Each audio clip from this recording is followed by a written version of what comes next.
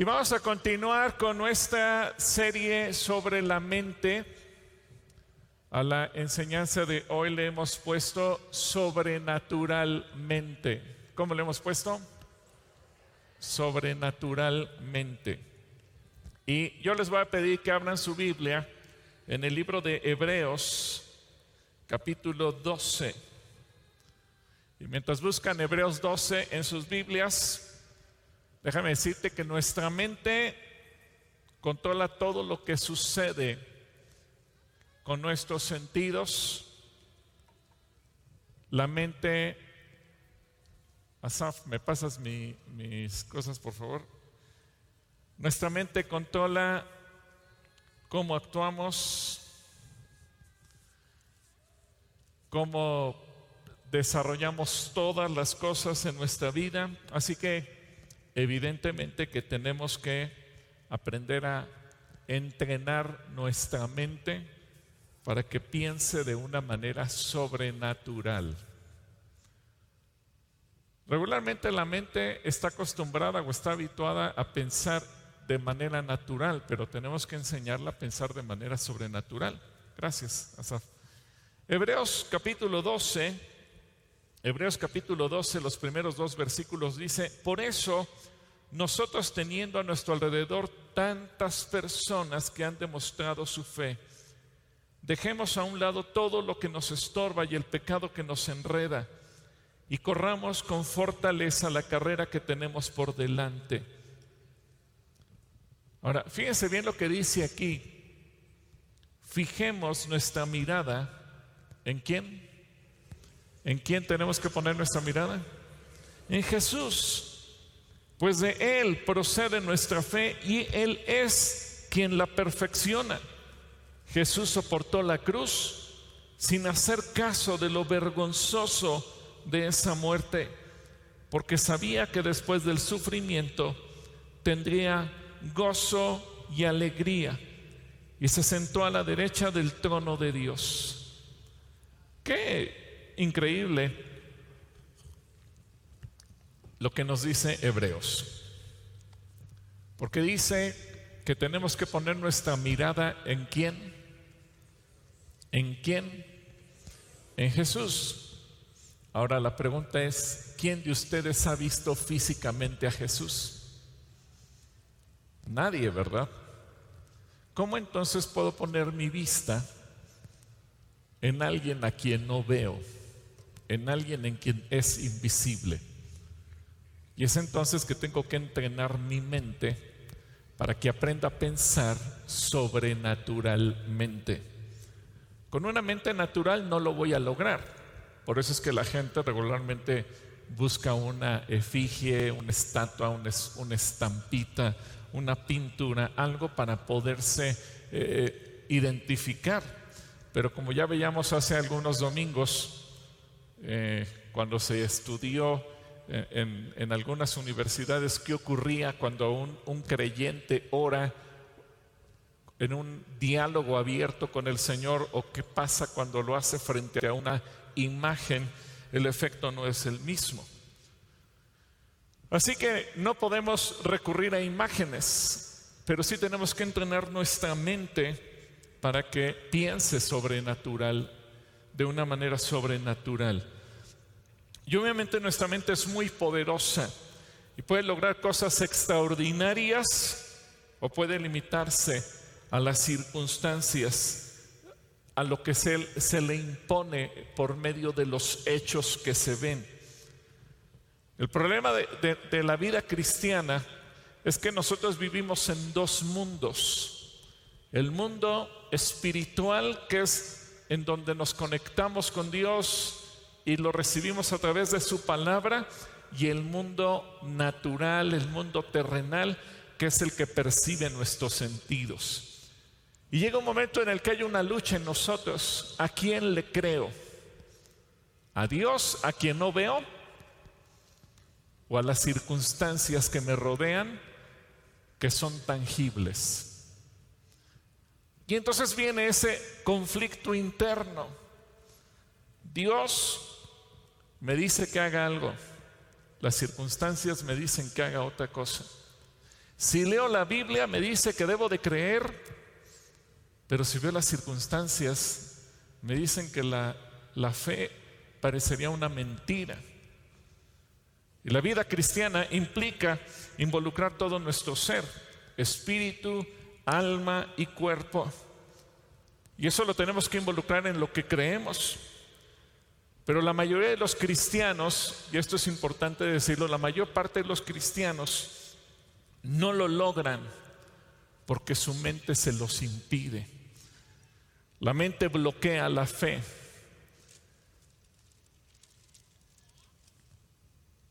Hubo una vez un joven que estaba muy enfermo y su papá lo trajo a los discípulos de Jesús.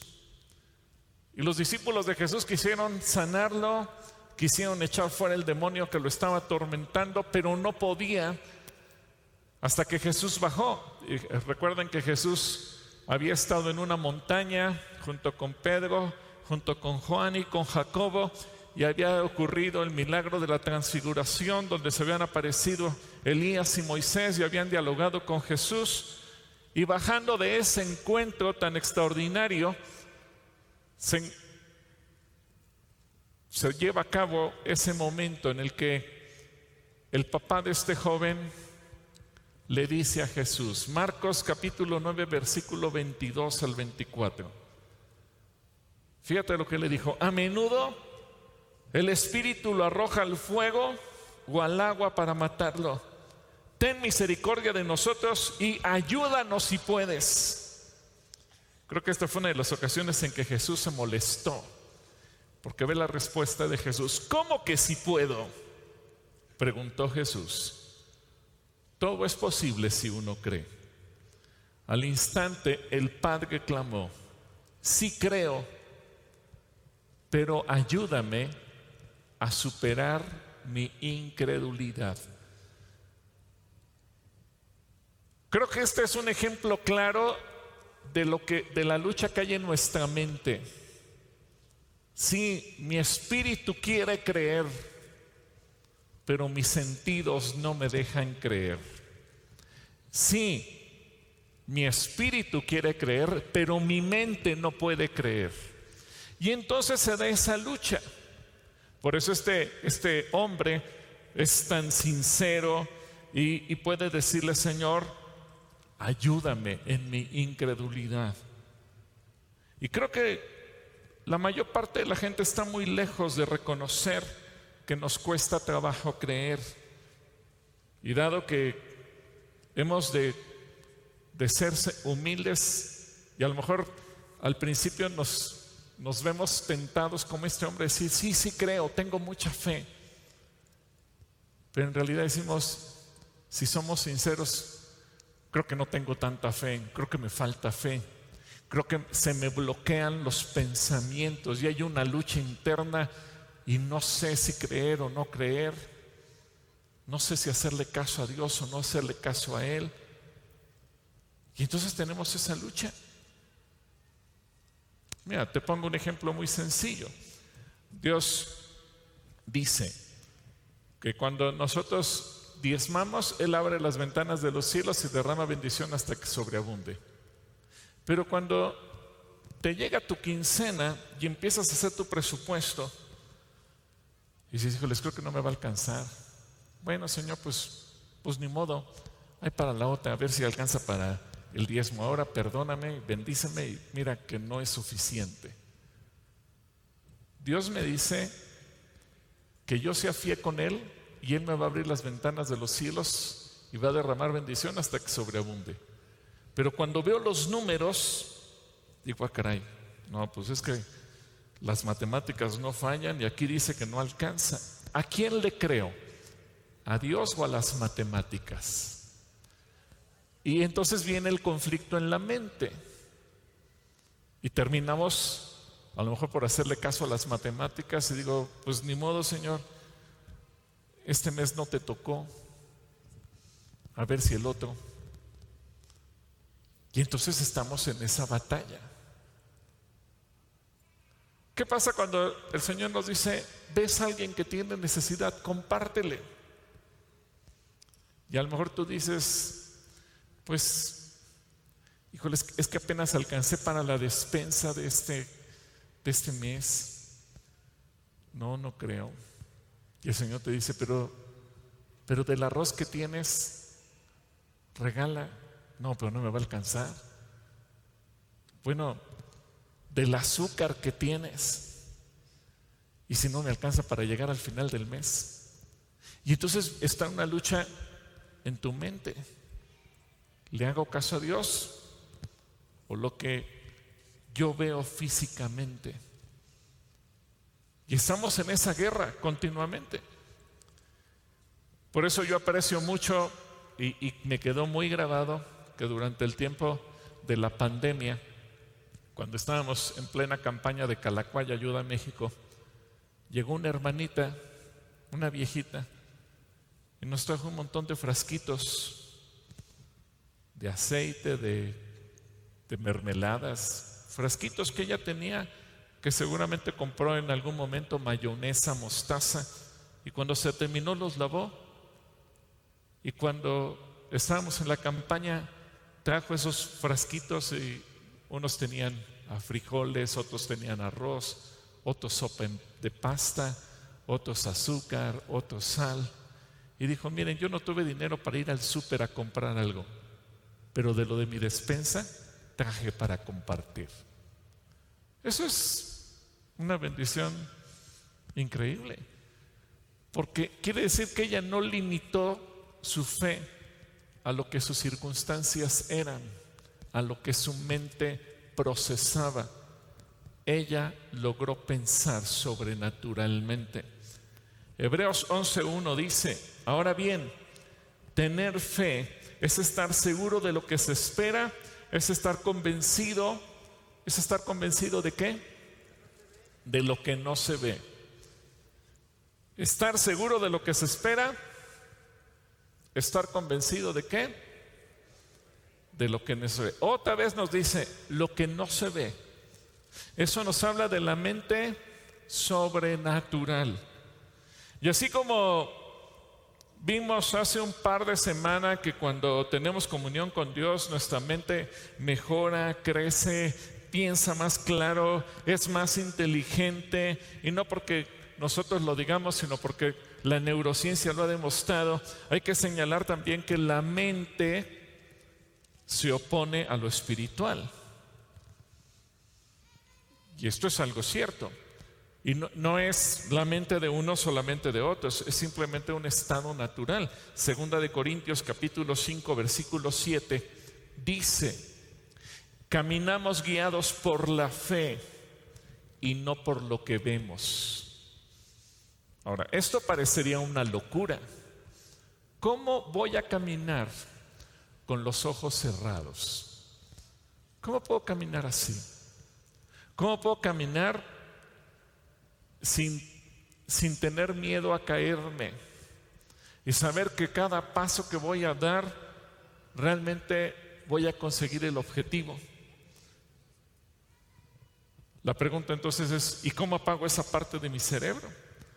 ¿Cómo le hago para desconectar la parte de la vista que se opone a la fe? Porque si tengo que vivir por fe y no por vista, pues algo tengo que hacer en mi cerebro. ¿En qué momento decido usar la fe y en qué momento decido usar la vista? Y se dan cuenta, entonces esto requiere de una preparación de nuestra mente. Nuestra mente ve circunstancias, nuestra mente ve hechos, nuestra mente escucha palabras, nuestra mente escucha ruidos, nuestra mente escucha rumores, nuestra mente escucha comentarios, nuestra mente escucha consejos. Nuestra mente escucha conocimientos, nuestra mente escucha experiencias. Por eso nos cuesta tanto trabajo entrenarla para pensar sobrenaturalmente y actuar con fe. Y dejar espacio para que el Espíritu Santo se manifieste y nuestro espíritu se conecte con Dios. Ahora, yo quiero hacer una pregunta y está por aquí Héctor Álvarez y no sé quién más me va a ayudar. Aquí anda Mario Arronte. A ver, quiero preguntar, ¿alguna vez alguien de ustedes ha sido desahuciado? Que le hayan dicho, la enfermedad que tienes es incurable, o estás en fase terminal, o te queda poco tiempo de vida. ¿Habrá alguien, sea arriba o abajo? Sí, allá, mira. A ver, Héctor va a ir con la hermana. Nos dice su nombre, por favor. Y por acá Mario va a estar. A ver, acá con Soledad. Vamos con Héctor, espérame. Mario. A ver, Soledad, bájate el cubrebocas para que podamos entenderte bien. Buenos días, amados hermanos. Así como nuestro hermano dice, soy Soledad y tengo un testimonio que yo he guardado en mi corazón durante mucho tiempo. Me enfermé de trombosis, estuve incapacitada, 12 días hospitalizada. Después de esa trombosis me dijo el doctor que yo tenía síndrome de antifosfolípidos. Mis anticuerpos no me ayudaban, me perjudicaban. Era una enfermedad incurable. No se explicaban cómo yo había tenido 3 hijos si mi sangrado era pues muy fuerte y no hubiera podido tenerlo. Entonces, cuando el doctor me dijo eso y me entregaron una serie de anticoagulantes, yo los empecé a tomar, pero siempre oraba y le pedía a Dios sanidad. Y el Señor me sanó, porque cuando volví a ir al hospital, me dijeron, ¿sabe qué? Usted no tiene nada. Sus exámenes dicen que usted está totalmente libre, ya no va a tomar anticoagulantes, ya no tiene usted los síndromes de antifosfolípidos. Yo dije, pues ese es mi Señor, Él es el que me sanó.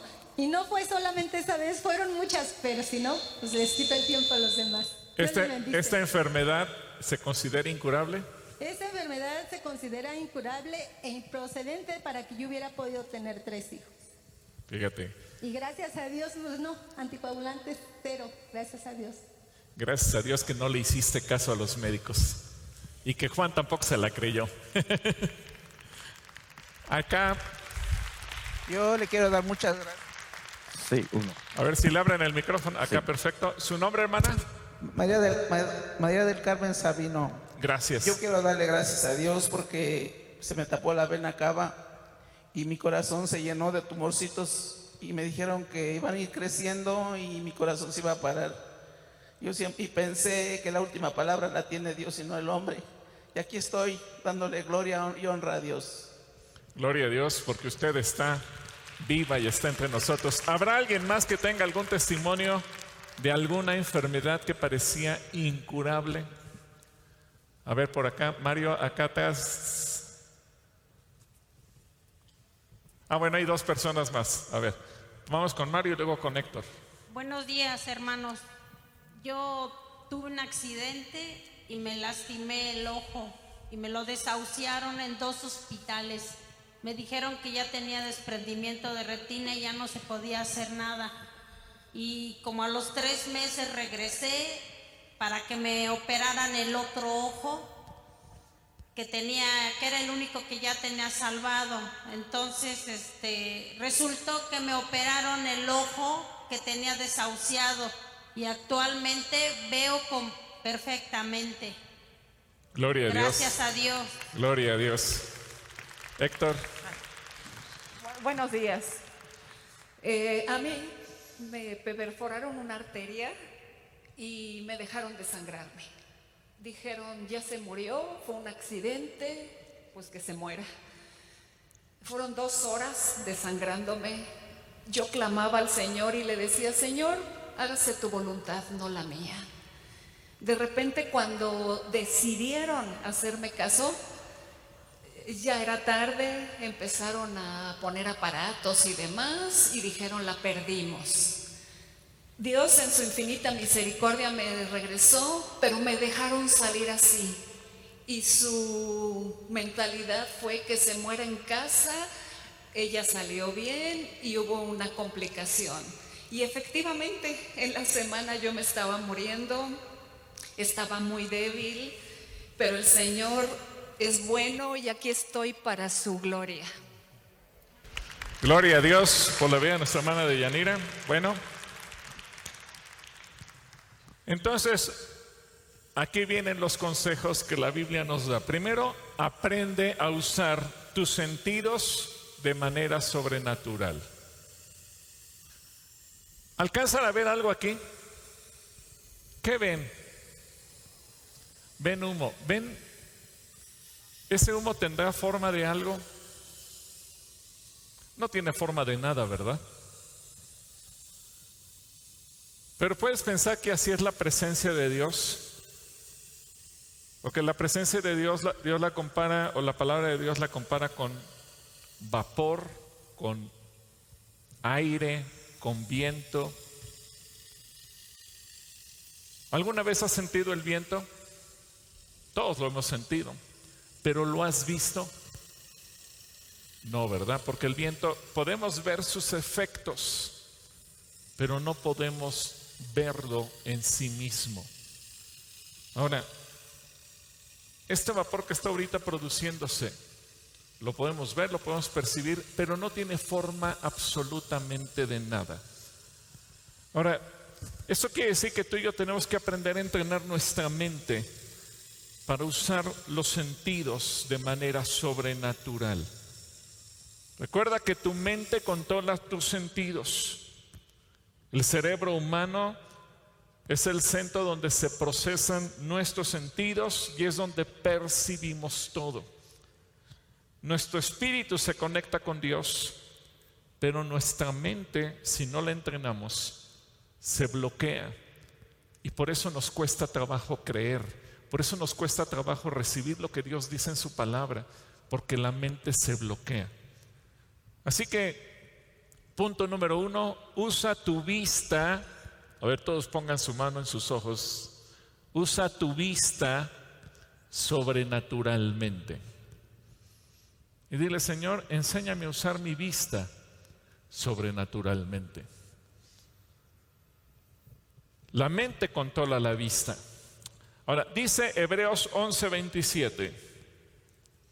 Lo voy a leer en la versión Dios habla hoy. Dice, por fe, Moisés se fue de la tierra de Egipto sin miedo al enojo del rey y se mantuvo firme en su propósito, como si viera ¿a quién? Al Dios invisible. A ver, repite conmigo, ver al Dios invisible. ¿Qué te va a decir la gente si tú le dices, es que yo veo al Dios invisible? Estás loco, ya se te botó, no te sube bien el agua a los tinacos. Y te van a decir de todo. Pero ¿qué tienes que hacer tú? Ver al Dios invisible. A ver, repite conmigo. Voy a ver al Dios invisible. Aprende a ver al Dios invisible. ¿Cómo le hago? Vas a preguntar. Bueno, muy sencillo. Conócelo personalmente. Conócelo personalmente. Acércate a Él. Medita en su persona. Medita quién es Él. Vuelve a poner el vapor, por favor, mi querido Eric. Ahora, no es que tú lo veas como lo has visto en las películas religiosas. No. Manténme un momento así, por favor, Eric. Pero quiero que vayas al Salmo 45:2 y veas cómo lo describe la palabra. Eres el más hermoso de los hijos de los hombres. Cierra tus ojos y piensa, Jesús, tú eres el más hermoso de los hijos de los hombres. Quiero verte con mis ojos. No como una imagen, no como una estampa, no como lo que me han presentado religiosamente, sino poder ver tu hermosura. Ahora te voy a leer Apocalipsis 1:13-16. Mantente con tus ojos cerrados, no los abras. Yo te voy a leer la descripción que la Biblia te da de Jesús. Y de pie en medio de los candelabros había alguien semejante al Hijo del Hombre, Vestía una túnica larga con una banda de oro que cruzaba el pecho. La cabeza y el cabello eran blancos como la lana, tan blancos como la nieve. Y los ojos eran como llamas de fuego. Los pies eran como bronce pulido, refinado en un horno. Y su voz tonaba como potentes olas del mar. Tenía 7 estrellas en la mano derecha y una espada aguda de doble filo salía de su boca. Y la cara era semejante al sol cuando brilla en todo su esplendor. Ahora te pregunto, ¿puedes fijar esa descripción en tu mente? Y piensa que Jesús es así de poderoso. Jesús es así de grande y de inmenso. Jesús es así de hermoso. Dile: Jesús, yo te quiero ver.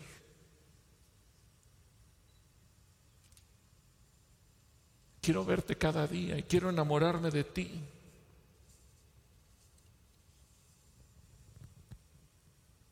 Abre tus ojos.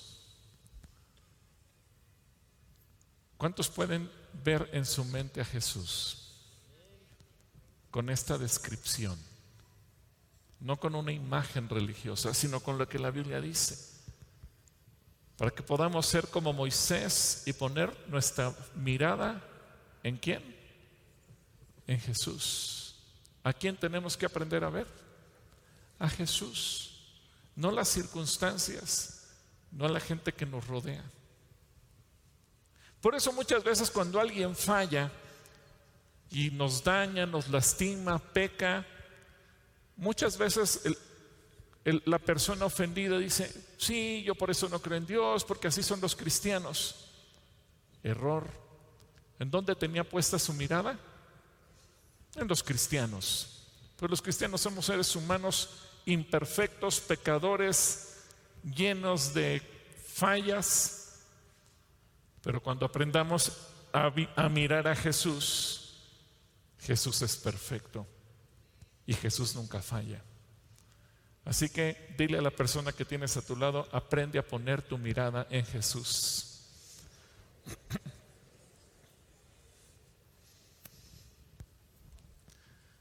Así que entrena tu mente para ver a Dios en toda su gloria y en todo su esplendor. Ahora, hay algo muy importante que tenemos que hacer. Yo te voy a pedir que tú pongas tus manos en tus ojos y ores.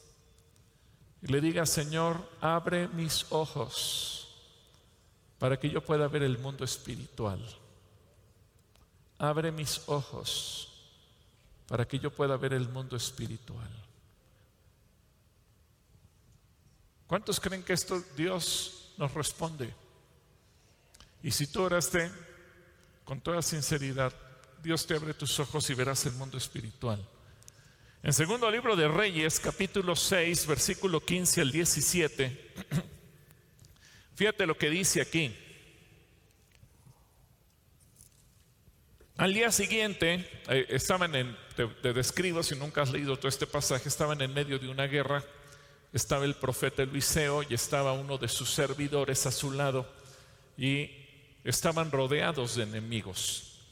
Y dice: al día siguiente, cuando el sirviente del hombre de Dios, este hombre de Dios es Eliseo, se levantó temprano y salió, había tropas, caballos y carros de guerra por todos lados. Oh Señor, ¿qué vamos a hacer ahora?, gritó el joven a Eliseo. No tengas miedo, le dijo Eliseo. Hay más de nuestro lado que del lado de ellos. Parecía una locura. El joven estaba viendo las circunstancias y en ese momento él volteó y por todos lados se dio cuenta que había soldados sirios, tropas sirias, caballos sirios, carros de combate sirios. ¿Y qué pensó el joven? Estamos perdidos. Pero Eliseo, yo creo que Eliseo lo sacó de onda cuando le dijo: no tengas miedo, hay más de nuestro lado que del lado de ellos. Y este joven se quedó preguntando, ¿de qué estás hablando? ¿A qué te refieres? ¿Qué dices? Entonces Eliseo oró: oh Señor, abre los ojos de este joven para que vea. Así que el Señor abrió los ojos del joven, y cuando levantó la vista, vio que la montaña alrededor de Eliseo estaba llena de carros, de caballos y carros de fuego. ¿Qué pudo ver? El mundo espiritual. Y se dio cuenta que estaba lleno de ángeles y arcángeles y querubines, y que los ejércitos celestiales estaban ahí para proteger a Eliseo y proteger a Samaria y proteger al reino de Israel. Y bueno, tú puedes continuar leyendo el resto de la historia, pero quiero decirte algo. En la vida diaria debes entender que hay un mundo espiritual que nadie ve, pero que es real. Un mundo que nadie sabe que existe, pero es real. Mira, vamos a tratar de explicarlo de esta manera. ¿Cuántos creen que nos rodea un mundo de señales y de ondas de radio y televisión y de mil cosas más? ¿Qué necesitamos para que ese mundo se pueda materializar? Pues necesitamos un aparato que lo pueda hacer posible.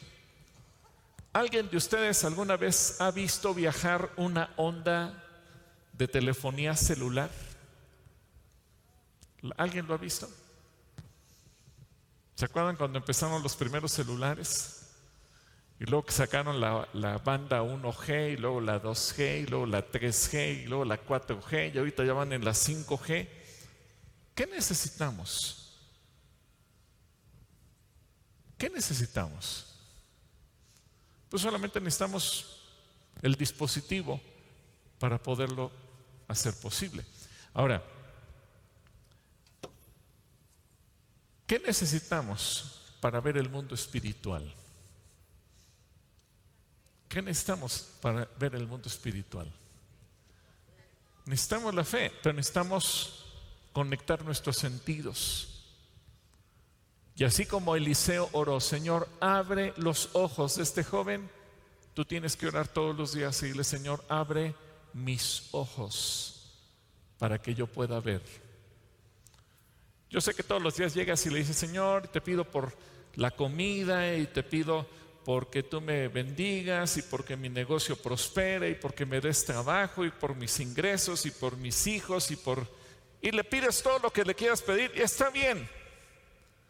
Pero te aseguro algo, que nunca le has pedido: Señor, abre mis ojos para que vea el mundo espiritual. Así que te quiero recomendar que a partir de hoy, parte de tu oración diaria sea: Señor, abre mis ojos para que yo pueda ver. Y entonces puedas ver lo que te rodea, para que el Señor te dé la capacidad de ver el mundo espiritual y comprendas lo que el Señor está haciendo. Ahora fíjate cómo terminó este relato que nos hace segundo libro de Reyes. Versículo 18 dice: cuando el ejército arameo avanzó hacia él, Eliseo rogó: oh Señor, haz que ellos queden ciegos. Ahora fue al revés. Ahora al ejército enemigo oró: Señor, haz que queden ciegos. Entonces el Señor los hirió con ceguera, tal como Eliseo había pedido. Luego Eliseo salió y les dijo: ustedes vinieron por el camino equivocado. Esta no es la ciudad correcta. Síganme y los llevaré a donde esté el hombre que buscan. Y los guió a la ciudad de Samaria. Apenas entraron en Samaria, Eliseo pidió en oración: oh Señor, ahora ábreles los ojos para que vean. Entonces el Señor les abrió los ojos y se dieron cuenta de que estaban en el centro de la ciudad de Samaria. Cuando el rey de Israel los vio, gritó a Eliseo: ¿los mato, padre mío? ¿Los mato? Claro que no, contestó Eliseo. ¿Acaso matamos a los prisioneros de guerra? Dales de comer y de beber, y mándalos de regreso a su casa con su amo. Entonces el rey hizo un gran banquete para ellos y luego los mandó de regreso a su amo. Después de ese incidente, los saqueadores arameos se mantuvieron lejos de la tierra de Israel. Qué interesante, porque fíjate, cualquiera como el rey hubiera pensado, qué buen truco, pues ahora me voy a aprovechar de ellos y los mato. Pero Eliseo le dijo, no, esto no es para que abuses de los demás, esto es para que los bendigas. Y terminó en una gran fiesta. ¿Y cómo vivieron el resto de los años? En paz. Porque tuvo la capacidad de ver el mundo espiritual. ¿No crees que muchas cosas tú podrías cambiar en tu vida si pudieras comprender el mundo espiritual? Si pudieras ver lo que te rodea. Y entonces no tomarías decisiones tan carnales, no tomarías decisiones tan viscerales, no tomarías decisiones que muchas veces complican más los problemas. Porque si tú pudieras ver el mundo espiritual, podrías actuar con más misericordia hacia tu cónyuge, tus hijos, tus hermanos o la gente que tú sabes o sientes que te ha fallado. Pero a veces estamos igual que el rey. Los voy a matar, me voy a vengar, los voy a destruir. Señor, tuya es la venganza, destróyelos. Así no funciona.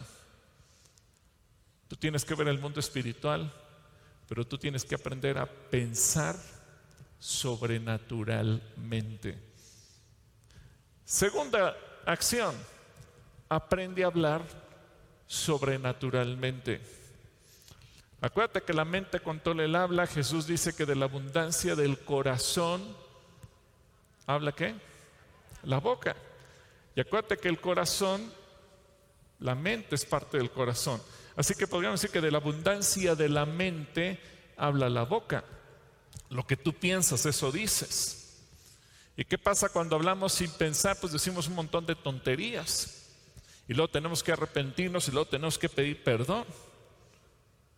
Y es que la mente controla el habla. En Romanos capítulo 4, versículo 17 dice, como está escrito, te he puesto por padre de muchas naciones y lo es delante de Dios a quien creyó, el cual da vida a los muertos. Y aquí viene la clave de los milagros. Llama las cosas que no existen como si existieran. O como dicen otras versiones, llama las cosas que no son como si fuesen. Así que fíjate, vemos lo que no es y hablamos lo que no existe. ¿Qué te va a decir la gente que no cree en Dios? Estás loco. Pero si quieres vivir sobrenaturalmente viendo milagros, tienes que aprender ¿a qué? A hablar las cosas como Dios las llama, lo que no es como si fuera. ¿Qué pasa cuando tú continuamente estás diciendo no tengo, no me alcanza, no puedo? ¿Qué estás confesando con tus labios? Estás confesando imposibilidad, no se puede. ¿Qué sería llamar las cosas que no son como si fueran? Comenzar a declarar, como dice Dios, y a llamar las cosas. Sí tengo, sí puedo, sí lo voy a hacer. Y empieza a actuar con fe. Atrévete a llamar las cosas que no son como si fueran. No tengas miedo. El problema otra vez está en la mente, porque cuando tú empiezas a decir eso, creo que me estoy escuchando muy ridículo. Es que creo que estoy diciendo mentiras porque en realidad lo que estoy diciendo no es. Y empieza tu mente a derrumbar tu fe. Y tu mente te trata de meter, no, estás soñando, ese es un sueño guajiro. Tu realidad es otra, ubícate, estás enfermo. Cuando Dios te dijo, estás sano. No, pero mi mente dice que estoy enfermo. Y Dios te dice, yo te voy a proveer, pero tu mente te dice, pero no tengo. Y entonces viene la lucha. Llamo las cosas que no son como si fueran o le haga caso a mi mente y me sigo quedando con lo que veo, con lo que toco, con lo que palpo, con lo que escucho. La gente regularmente encuentra ese bloqueo, pero Jesús quiere que tú y yo aprendamos a caminar en el terreno sobrenatural. En Mateo capítulo 7, versículo 8, fíjate lo que Jesús dice: todo aquel que pide, recibe. En Marcos 11:23, porque de cierto les digo que cualquiera que dijere a este monte, quítate y échate en el mar, y no dudare en su corazón. Y acuérdate que la palabra corazón también se refiere a la mente, así que permíteme compartírtelo de esta manera. Cualquiera que dijere este monte, quítate y échate en el mar, y no dudare en su mente, sino creyere que será hecho lo que dice, lo que diga será hecho. ¿En dónde está la clave? Que tu mente no te traicione. Que tu mente no te traicione. Así que atrévete a echar fuera de tu vida o fuera de la vida de otros la enfermedad, la muerte, la opresión, la escasez o cualquier otra cosa que parece una montaña. Y es interesante porque Jesús dice: quita la montaña. Y a veces para nosotros vemos los problemas y parecen montañas. ¿Y qué te dice Jesús? Atrévete a echar esa montaña al mar. Así que, a ver, si alguien aquí está enfermo, póngase de pie. Si alguien aquí está enfermo, de lo que sea.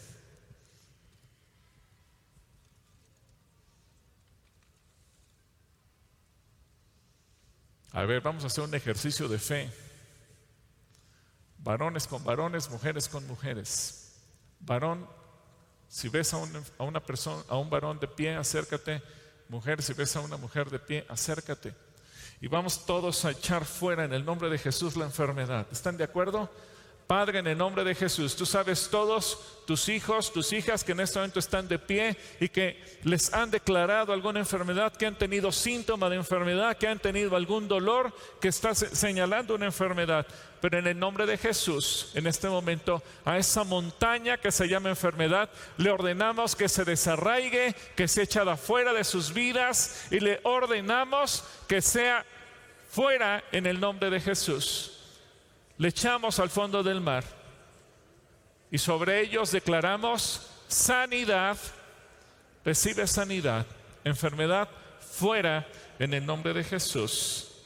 Amén. Amén. Vamos a tomar nuestro lugar. Ahora yo voy a confiar en que cada uno de nosotros demos testimonio de que Dios hace cosas sobrenaturales. Y de la misma manera tenemos que hacerlo sobre la escasez o sobre cualquier otra cosa. Número 3, escucha sobrenaturalmente. Aprende a escuchar sobrenaturalmente. Llevamos la vista, llevamos el habla, ahora el oído. La mente contempla el oído. Y primer libro de Reyes 18:41 dice: entonces Elías le dijo a Acab: sube, come y bebe, porque una lluvia grande, ¿qué? Una lluvia grande, ¿qué? Se oye. ¿Sabes que Elías oró para que lloviera? Pero antes de que siquiera hubiera nubes, él escuchó sobrenaturalmente. Yo creo que le han de haber dicho: Elías, ¿de qué hablas? ¿Cómo que se oye una nube, que se oye una lluvia si ni siquiera hay nubes? Bueno, aprende a escuchar sobrenaturalmente. Y sobre todo aprende a hacerle caso cuando Dios te hable. Cuando tú y yo oramos, hay respuestas audibles espiritualmente, aunque no físicamente. Apocalipsis capítulo 8, versículo 4 y 5 dice: de la mano del ángel subió el humo del incienso, a la presencia de Dios junto con las oraciones de los santos. El ángel tomó el incensario, lo llenó con fuego del altar y ese fuego lo arrojó a la tierra. Hubo entonces, fíjate lo que hay como respuesta a tus oraciones. Hubo truenos, voces, relámpagos y un terremoto. Y otras traducciones de la Biblia dice que hubo ruidos. Ruidos. Quiere decir que cuando tú y yo oramos, tenemos que aprender a escuchar a Dios. Cuando tú oras, Dios te responde. Ahora la pregunta que te quiero hacer, ¿has escuchado cuando Dios te responde? Y a veces te responde a través de su palabra. A veces pone un sentir en tu corazón. A veces te dice algo en tu mente. El problema es que a veces oramos, hablamos y no le damos tiempo a Dios para que Él hable. Bueno, Él siempre habla. Más bien no nos damos el tiempo nosotros para escucharlo. Así que yo te voy a pedir que le digas, pon tus manos en tus oídos. Pon tus manos en tus oídos y dile, Señor, abre mis oídos para que yo te pueda escuchar continuamente. Amén. Aprende a escuchar a Jesús sobrenaturalmente. En Lucas capítulo 5, versículo 4 y 5 dice, cuando terminó de hablar, le dijo a Simón, boga mar adentro y echad vuestras redes para pescar. Respondiendo Simón le dijo, Maestro, toda la noche hemos estado trabajando y nada hemos pescado, mas en tu palabra echaré la red. Hay otras traducciones que dicen, si tú lo mandas. ¿Qué significa esto? Mira, Pedro era un experto pescador, a eso se dedicaba. Él sabía cuáles son las horas para ir a pescar. Y esa noche fracasó. Pero cuando Jesús le dijo, ya era de día, regularmente los pescadores salen en la madrugada. Pero, ¿qué hizo Pedro? Renunció a sus conocimientos, renunció a su experiencia, renunció a sus propias habilidades. La pregunta era, ¿a quién le hago caso? Y fíjate, toda la noche hemos estado trabajando y no hemos conseguido nada. ¿Le hago caso a mi experiencia? Pero si tú lo dices, lo voy a hacer. O le hago caso a lo que Dios me dice. Tienes que aprender a escuchar a Dios para que puedas aprender a pensar sobrenaturalmente. El problema es que tu experiencia te puede decir, así no funciona. Pero cuando piensas sobrenaturalmente te das cuenta que las cosas funcionan. Así que, igual que Pedro, dile, Señor, no importa lo que yo piense, no importa mi experiencia. Si tú lo dices, lo voy a hacer. Y usa tus conocimientos, usa tus manos sobrenaturalmente. Usa tus manos. A ver, todos levanten sus manos. Y di, a través de estas manos, Jesús quiere hacer milagros. Así que la mente controla las manos. Ahorita que oramos por los enfermos, es para que tú pusieras tus manos y oraras por ellos. Yo sé que algunos dirán, ay Señor, pero yo nunca he orado por nadie y mis manos son manos comunes y corrientes. Mis manos no tienen nada de especial. No son tus manos, es el Señor. Pero tú dile, Señor, te presto mis manos. Levántalas y dile, Señor, te presto mis manos, para que mis manos sean instrumentos tuyos y con mis manos yo pueda bendecir a otros. Qué hermoso es que Dios quiera usar nuestras manos, ¿no? Fíjate lo que dice Marcos 16, 17 y 18, son palabras de Jesús. Y estas señales acompañarán a los que creen. En mi nombre expulsarán demonios, hablarán nuevas lenguas, tomarán en sus manos serpientes y si beben algo venenoso no les hará daño. Además pondrán sus manos sobre los enfermos y estos sanarán. Así que no tengas miedo de usar tus manos, porque Jesús dice que usemos nuestras manos y el Señor sanará. Juan 14:12 dice: les digo la verdad, todo el que cree en mí hará las mismas obras que yo he hecho y aún mayores, porque voy a estar con el Padre. Así que Jesús quiere usar tus manos para hacer milagros. Y por último, usa los elementos naturales para actuar sobrenaturalmente. Fíjate bien, un día una mujer llegó con Eliseo y le dijo: mi esposo me dejó con muchas deudas. Mi esposo era un profeta y se murió y me dejó llena de hijos y llena de deudas. ¿Qué hago? Y Eliseo le dijo: ¿qué tienes en tu casa? Dijo: pues tengo un frasquito con aceite.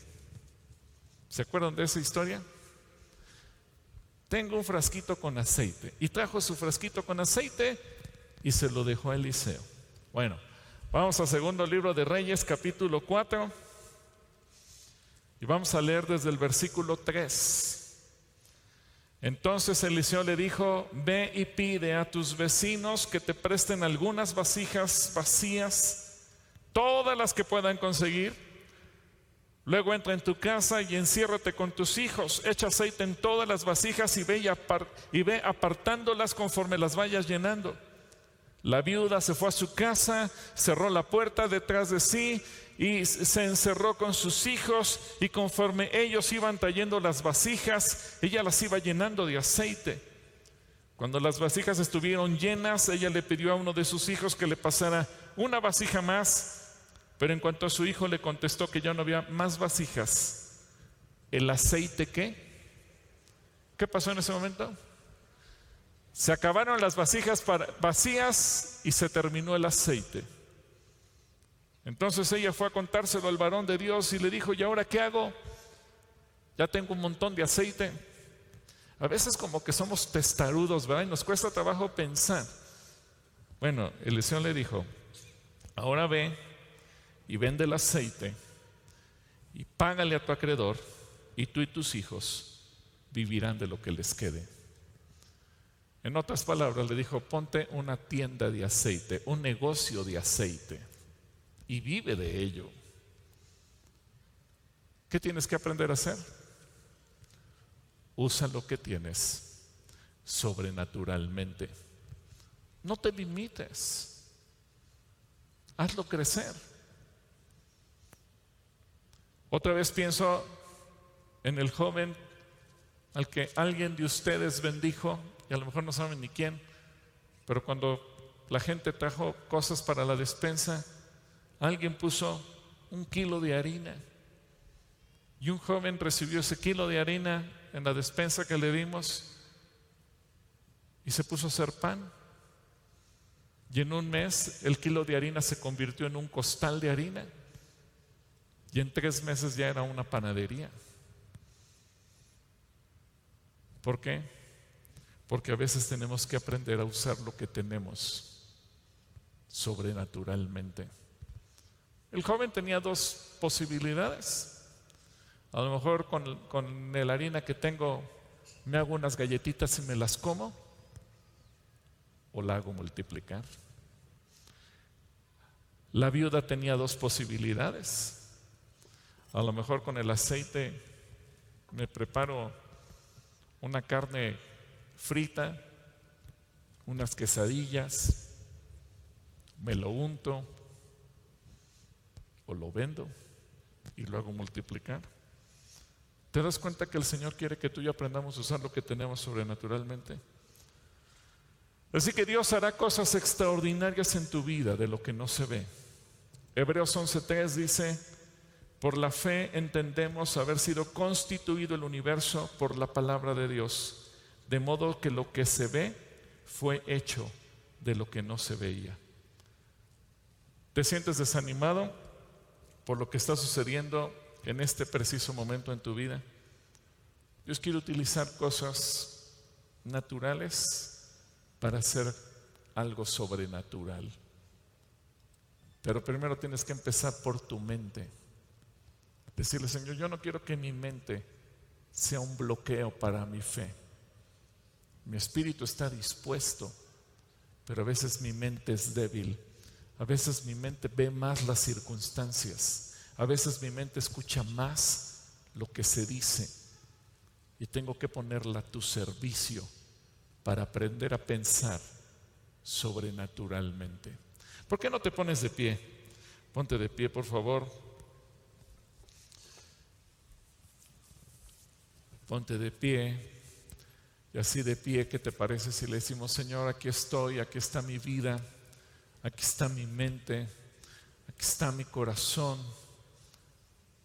Quiero aprender a pensar sobrenaturalmente. Quiero aprender a hacer las cosas como tú las haces. Y lo primero que necesitamos para tener una mente sobrenatural es tener a Jesús en nuestro corazón. Porque Jesús es el que cambia todo en nosotros. Si alguien entre los que estamos aquí dijera, yo nunca he aceptado a Jesús en mi corazón, pero hoy yo lo quiero aceptar, hoy yo quiero que Jesús entre a mí, yo quiero creer en Jesús, pero yo quiero que Él viva dentro de mí, yo te voy a pedir que levantes tu mano. Si tú eres esa persona que quieres reconocer a Jesús en tu corazón, si tú eres, levanta tu mano. Levanta tu mano. Solamente los que quieren recibir a Jesús en su corazón. Y así con tu mano levantada, yo te voy a pedir que vengas aquí al frente un momento. Ven al frente, pide permiso y ven aquí al frente. Y déjame orar por ti. Si tú estás en esa condición, ven al frente y dile, Señor Jesús, yo quiero que tú entres a mi corazón. Hola, qué gusto. ¿Cómo te llamas? Yosel. ¿Y tú? Mauricio. ¿Y estas dos preciosas? ¿Tu nombre es? Valentina. ¿Y tú? Alice. Raúl. Muy bien. También aquí tenemos a María Luisa y Dianey. Irene, perdón. Héctor. Pues cierren sus ojos y díganle, Señor Jesús, en esta hora y delante de todos estos testigos, yo te abro mi corazón, mi espíritu, mi alma y mi cuerpo. Y te pido perdón por todos mis pecados, por todas las cosas malas que yo he hecho. Y te quiero pedir que me recibas como tu hijo y yo a ti te recibo en mi corazón como mi Señor y mi Salvador. Amén. Manténgase un momentito aquí, no se vayan. Ahorita van a venir un grupo de servidores y los van a atender. Quédense aquí un momento. Padre, tú lo sabes todo. Y has de hacer de nuestras vidas conforme a tu voluntad. Yo bendigo a tus hijos en esta hora en el nombre de Jesús. Amén.